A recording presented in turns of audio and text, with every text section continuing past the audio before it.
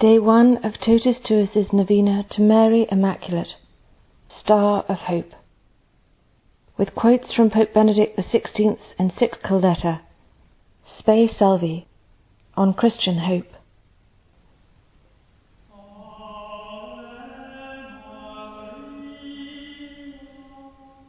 Spe Salvi facti sumus. In hope we were saved, says St. Paul to the Romans, and likewise to us. According to the Christian faith, redemption, salvation, is not simply a given. Redemption is offered to us in the sense that we have been given hope, trustworthy hope, by virtue of which we can face our present.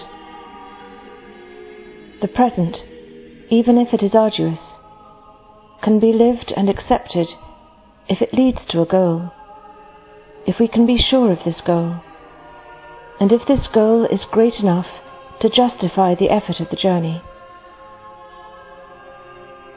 Now the question immediately arises, what sort of hope could ever justify the statement that, on the basis of that hope, and simply because it exists, we are redeemed? And what sort of certainty is involved here? Before turning our attention to these timely questions, we must listen a little more closely to the Bible's testimony on hope. Hope, in fact, is a key word in biblical faith, so much so that in several passages the words faith and hope seem interchangeable. Thus the letter to the Hebrews closely links the fullness of faith to the confession of our hope without wavering. Likewise, when the first letter of Peter exhorts Christians to be always ready to give an answer concerning the Logos, the meaning and the reason of their hope, hope is equivalent to faith. We see how decisively the self-understanding of the early Christians was shaped by their having received the gift of a trustworthy hope, when we compare the Christian life with life prior to faith, or with the situation of the followers of other religions. Paul reminds the Ephesians that before their encounter with Christ, they were without hope and without God in the world. Of course he knew that they had had gods. He knew they had had a religion. But their gods had proved questionable, and no hope emerged from their contradictory myths. Notwithstanding their gods, they were without God, and consequently found themselves in a dark world, facing a dark future. In nihil ab nihilo, quam cito, recidimus. How quickly we fall back from nothing to nothing. So says an epitaph of that period. In this phrase we see in no uncertain terms the point Paul was making. In the same vein, he says to the Thessalonians, "You must not grieve as others do who have no hope." Here too we see as a distinguishing mark of Christians the fact they have a future. It is not that they know the details of what awaits them, but they know in general terms that their life will not end in emptiness. Only when the future is certain as a positive reality does it become possible to live the present as well. So now we can say, Christianity was not only good news, the communication of a hitherto unknown content. In our language we would say, the Christian message was not only informative, but performative. That means the gospel is not merely a communication of things that can be known. It is one that makes things happen and is life-changing. The dark door of time, of the future, has been thrown open. The one who has hope lives differently. The one who hopes has been granted the gift of a new life.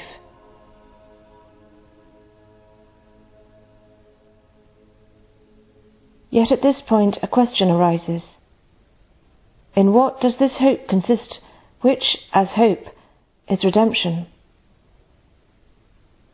The essence of the answer is given in the phrase from the letter to the Ephesians quoted above. The Ephesians, before their encounter with Christ, were without hope because they were without God in the world. To come to know God, the true God, means to receive hope.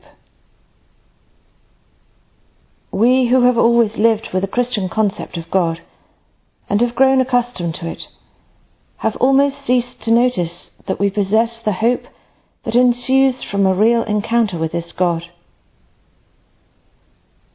The example of a saint of our time can, to some degree, help us to understand what it means to have a real encounter with this God for the first time. I am thinking of the African Josephine Bakhita, canonized by Pope John Paul II. She was born around 1869. She herself did not know the precise date, in Darfur in Sudan. At the age of 9, she was kidnapped by slave traders, beaten till she bled, and sold 5 times in the slave markets of Sudan. Eventually she found herself working as a slave for the mother and the wife of a general, and there she was flogged every day till she bled. As a result of this, she bore 144 scars throughout her life. Finally, in 1882, she was bought by an Italian merchant for the Italian consul Callisto Legnani, who returned to Italy as the Mahdists advanced.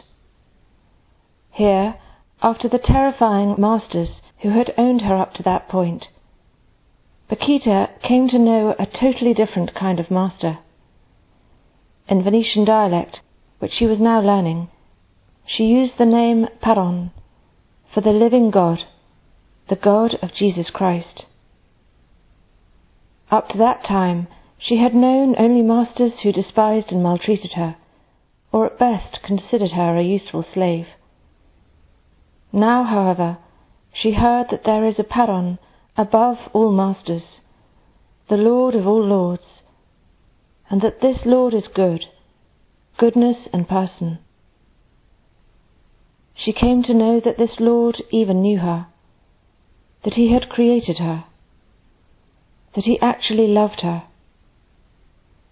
She too was loved, and by none other than the supreme Paron, before whom all other masters are themselves no more than lowly servants. She was known and loved, and she was awaited. What is more, this master had himself accepted the destiny of being flogged, and now he was waiting for her at the Father's right hand. Now she had hope, no longer simply the modest hope of finding masters who would be less cruel, but the great hope. I am definitively loved, and whatever happens to me, I am awaited by this love. And so my life is good. Through the knowledge of this hope, she was redeemed, no longer a slave, but a free child of God.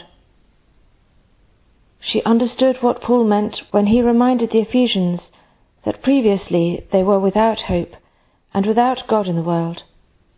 Without hope because without God. Hence, when she was about to be taken back to Sudan, Bakhita refused. She did not wish to be separated again from her Paron.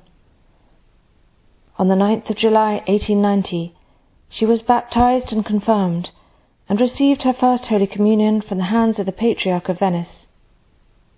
On the 8th of December 1896, in Verona, she took her vows in the congregation of the Canosian Sisters, and from that time onwards, besides her work in the sacristy and in the porter's lodge at the convent, she made several journeys round Italy in order to promote the missions. The liberation that she had received through her encounter with the God of Jesus Christ, she felt she had to extend. It had to be handed on to others, to the greatest possible number of people. the hope born in her, which had redeemed her, she could not keep to herself. This hope had to reach many, to reach everybody.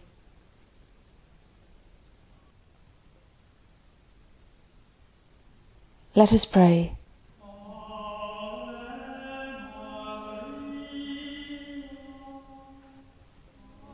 Holy Mary, Mother of God, our Mother, teach us to believe, to hope, to love with you. Show us the way to His kingdom. Star of the sea, shine upon us and guide us on our way.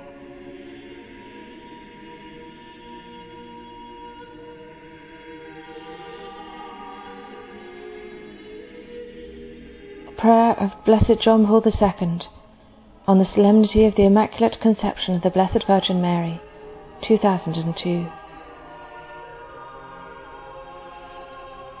Hail Mary, full of grace. Immaculate Virgin, here I am at your feet once again, full of devotion and gratitude. I return to pray for the beloved city of Rome, for the Church, for the whole world. In you, humble and highest of creatures, divine grace had the full victory over evil. You are for us, pilgrims on the paths of the world, the bright model of evangelical fidelity and the ever-living pledge of sure hope. Virgin Mother, salvation of the Roman people, watch over, I pray, the beloved Diocese of Rome, over pastors and faithful, parishes and religious communities. Watch over families especially. May love, sealed by the sacrament, ever reign between spouses. May children walk on the paths of goodness and true freedom. May the elderly feel surrounded by attention and affection. Inspire, Mary, in so many young hearts, generous replies to the call for the mission. May Rome be enriched by new young forces, dedicated with enthusiasm to proclaiming the gospel in the city and in the world. Blessed Virgin, Queen of Apostles, assist those who through study and prayer are preparing to labour on the many frontiers of the new evangelization. May seminarians and priests, men and women religious, and laity be ready to put their energies at the disposition of Christ in service of the gospel to the far corners of the globe. Hail Mary, Mother of God, pray for us. Pray, O Mother, for all of us. Pray for humanity who suffers poverty and injustice, violence and hatred, terror and war.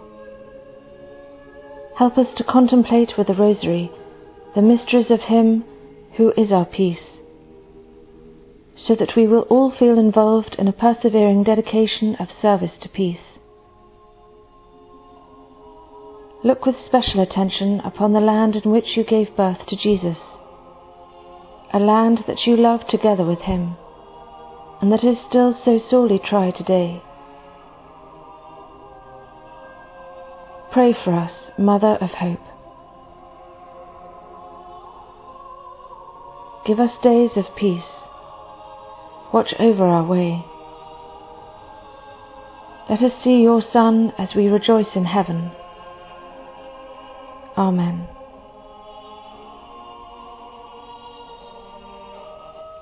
In the name of the Father, and of the Son, and of the Holy Spirit. Amen.